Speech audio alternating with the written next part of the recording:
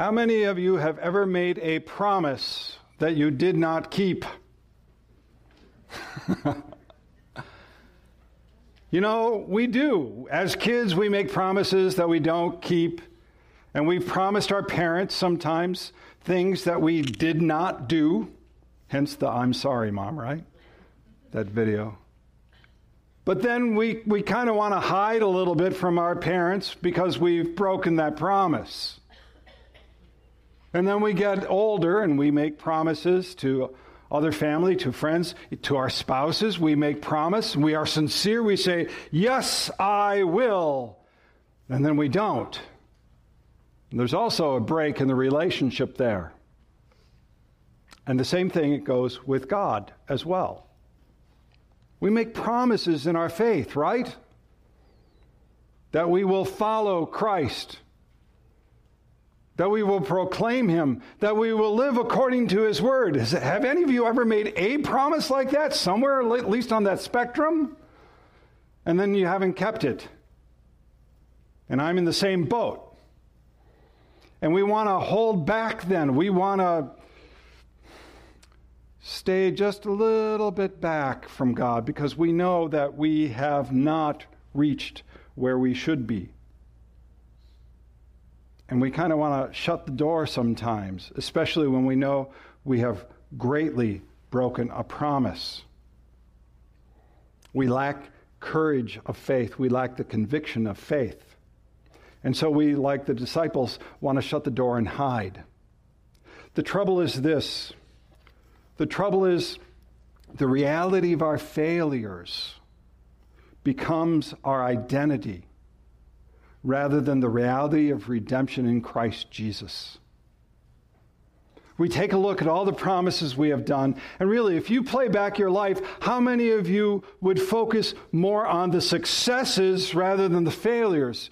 Isn't it that seems as the older we get, we take a look at the failures, and we somehow, that becomes our identity. And that's what happens in Christ, that we forget our identity. We forget that we are redeemed and renewed in Him. This morning is about identity. Because you and I have been called in Christ to be His witnesses. And sometimes we forget that identity, and most of us don't feel up to the task. I don't even have to do a show of hands, right? Who of you feels up to the task of proclaiming Christ to the world? Right? I don't have to ask for a show of hands. And because we have that, I know our identity is off. So today is about identity. Today is about also Peter. You remember Peter, right? Jesus said, "Who do people say I am? You are the Christ. You are the Son of God." And then later on, Peter says to Jesus, "No, you can't go to Jerusalem. You can't die." And what does Jesus say? "Get behind me, Satan," right? What a rebuke. And then, during the Last Supper, this is what he says. He boasts that he will give his life for Christ. Mark chapter 14. Peter said to him, "Even though they all fall away, I will not." And Jesus said to him, "Truly, truly, I tell you, this very night, before the rooster crows twice, you will deny me 3 times. And this is what Peter said. But he said emphatically, "If I must die, I will not deny you." And then what did happen? What happened just a few hours later? A few hours later, he denied him. But what we sometimes don't read is from Mark chapter 14, verse 71.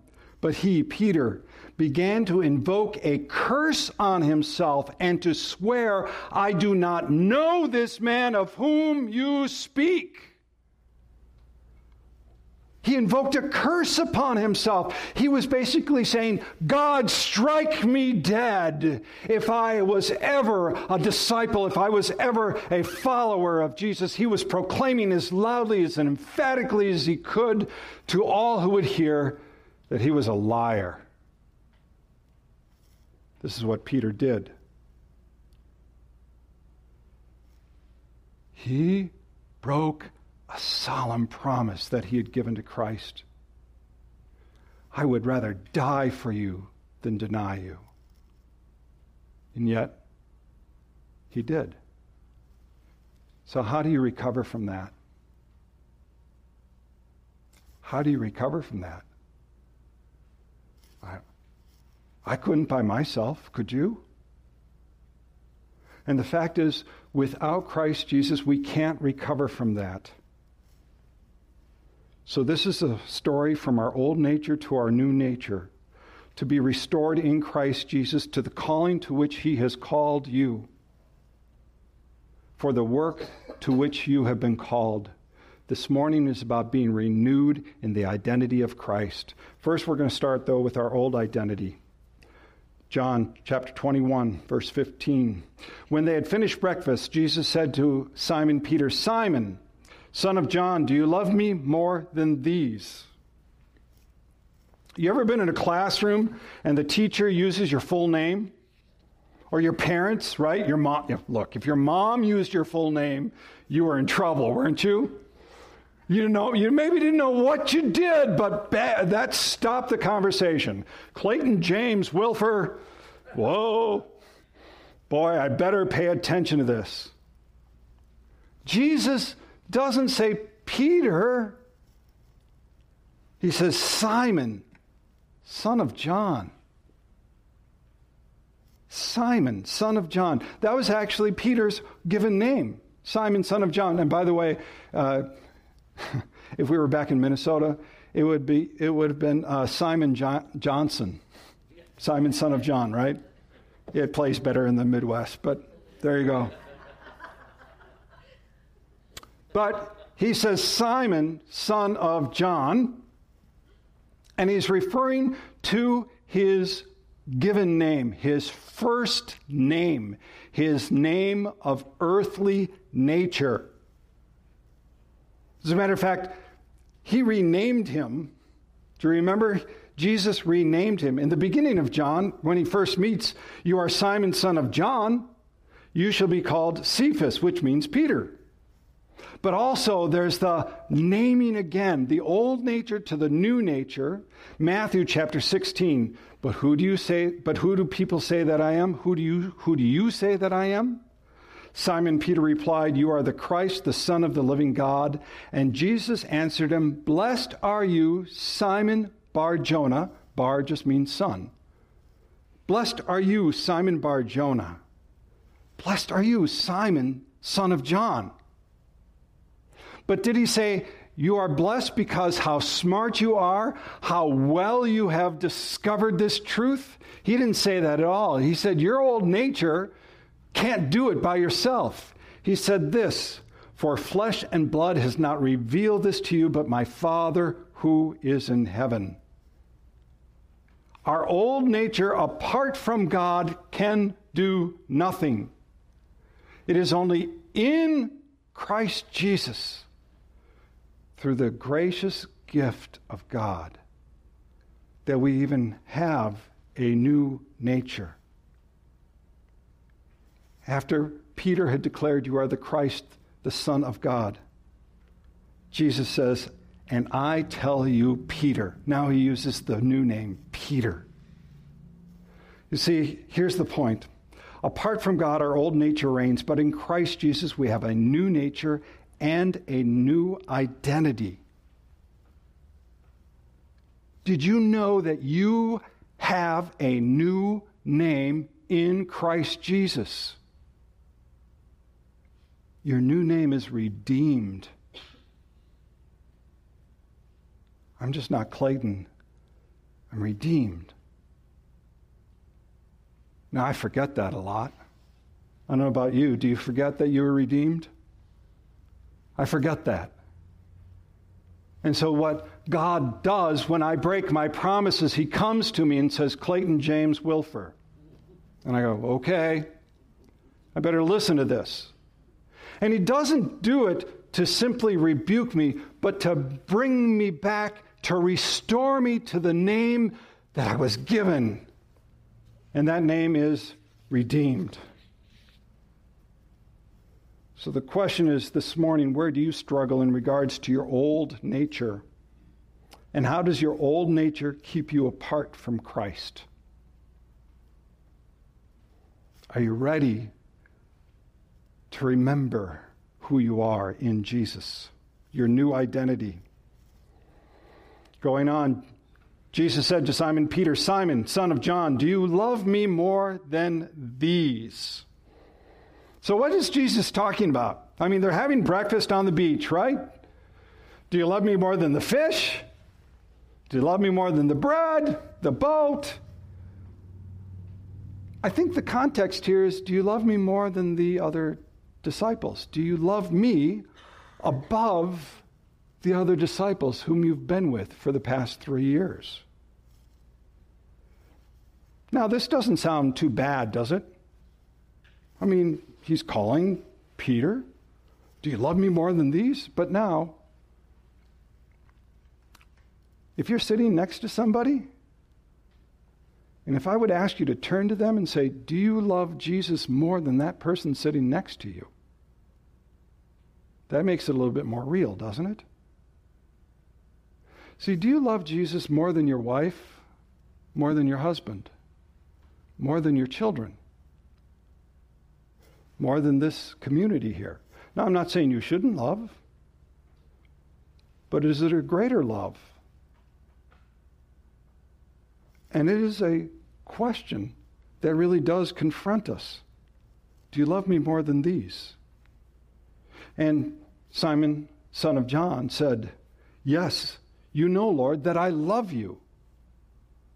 Now, our language here says love in both cases, but there's a distinction that's being made in the text that's very hard for us to hear.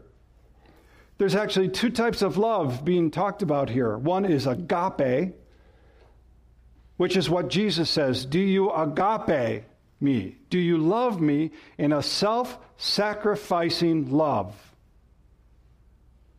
Peter answers with phileo. So phileo, which is brotherly love. Philadelphia, right? The city of brotherly love. So Jesus says, do you love me in a self-sacrificing way? And Peter says, I have affection for you. Can you hear the distinction there? Now, by the way, I just want to be fair. There are many commentators that say that there is no distinction between the two, that you can use the two interchangeably. There's also as great of a number of commentators says, no, there is a difference between the two. First, they were specifically called out as differences. Why wouldn't John have simply written agape in both cases? But when we take a look at Scripture, at both Old Testament and New Testament, anytime there is a promise, anytime there is a commandment of God, it is agape. It is a love that is self-sacrificing. So I think that there really is a difference here. And I think it needs to be called out. Simon, son of John, do you have a self-sacrificing love for me? I have affection for you. So he asks him twice, agape. And then finally, the Lord says, Simon, son of John, do you have affection for me? And he says, yes, Lord, you know everything. You know that I have affection for you.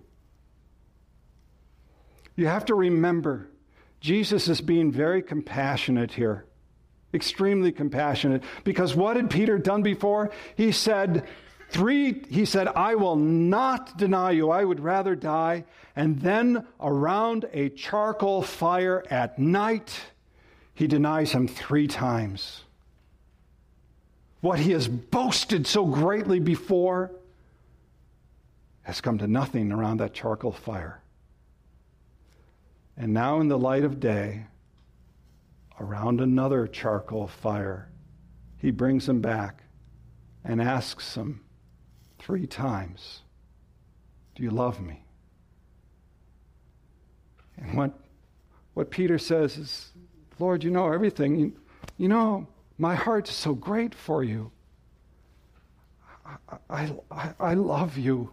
But I can't say how great that is because I failed so much before. And what Peter has come to, he has come to the end of himself. And he can only cling to the greater love which is in Christ Jesus. And that's what he clings to, the greater love in Christ Jesus. Do you love me? Do you love Jesus? Most of us reflexively would say, well, of course I do. But do you love him with that agape love?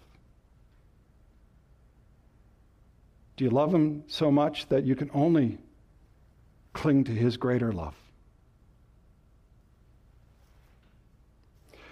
See, when we stop justifying ourselves and our actions, when we come before him seeking his forgiveness for our sin, we are then restored in our new identity. And he doesn't just leave Peter there, because when you take a look at the text, he's saying, there is work for you to do. Restored in me, restored in a new identity, there is work for you to do. He says, feed my lambs. Now your text would say, tend my sheep, but more realistically, it's shepherd the sheep, and then feed the sheep. He says, out of love for me, do this, Peter. Now, I have to admit, before I knew much Scripture, before I really got into Scripture, when I read this, to me it was like, okay, well, it's about food, right? And taking care of the food and the clothing and other things that are needed. I mean, and we are called as Christians to do that, right? We are called to clothe the naked, to give food to the hungry, to visit those in prisons. Matthew 25, it says, then the king will say to those on the right, come, you who are blessed by my Father, inherit the kingdom prepared for you from the foundation of the world. For I was hungry, and you gave me food. I was thirsty, and you gave me drink. I was a stranger, and you welcomed me. I was naked, and you clothed me. I was sick, and you visited me. I was in prison, and you came to me. I mean, clearly we are supposed to do this. This is also why we are going to Desert Manna. We are being the hands and feet of Christ out into the world. But is that what Jesus is talking about here to Peter? And I think it is clearly not. I think it is clearly a greater truth, a greater calling, a greater nature, and it is the spiritual care for one another. Listen, I remember I was listening to a panel one time, and there was a woman on the panel, and she was talking to people from Lutheran Social Services. And it was about Lutheran Social Services. And she said, you were great. You helped me with the food. You helped me with my furnishings. I needed a sofa. You gave me a sofa. But she said something that has stuck with me ever since. She said, but you never gave me what I needed the most, which was the gospel. The calling we have is for the gospel. If we are a church that is simply feeding and clothing, but not spreading the word, we've just become a social servants agency. And that's not the calling to which Jesus called Peter. Peter was to take care of the flock, to help them understand what it meant to be in Christ Jesus. And here's where I believe that we as a church have gotten very off track. We think it's only the pastor's job. Now, there's a calling here for the pastor. There's very clear calling for the pastor to shepherd the flock. And yet, is it just the pastor's job? And I would say no. Mothers, are you not to raise your children in faith? Are you not to shepherd them? Fathers are to do the same thing as well. and we are to do it with our family, and we are to do it with our loved ones. See, what has been lost in all of this is the understanding that you are all called to the priesthood. It is called the priesthood of all believers. It is found in Scripture. 1 Peter chapter 2. But you are a chosen race, a royal priesthood, a holy nation, a people for his own possession, that you may proclaim the excellencies of him who called you out of darkness into his marvelous light. See, I think if we take this reading regarding Peter and just keep it for Peter, we have missed the calling of the church.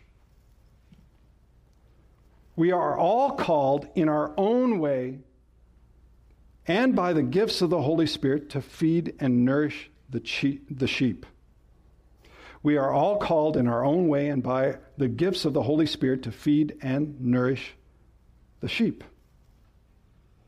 This is for family, this is for our friends, this is for our loved ones. So here's the journey Peter's been taking. From our old nature, we are given a new identity in Christ, and in that identity, we are called for the spiritual work, the ministry of tending and feeding the sheep. And we do this always following him. For that is the command, follow me. Verse 18 through 22. Truly, truly, I say to you, when you were young, you used to dress yourselves and walk wherever you wanted. But when you are old, you will stretch out your hands, and another will dress you and carry you where you do not want to go. This he said to show by what kind of death he was to glorify God. And after saying this, he said to him, follow me. Peter turned and saw the disciple whom Jesus loved following them, the one who also leaned back against him during the supper and had said, Lord, who is it that is going to betray you?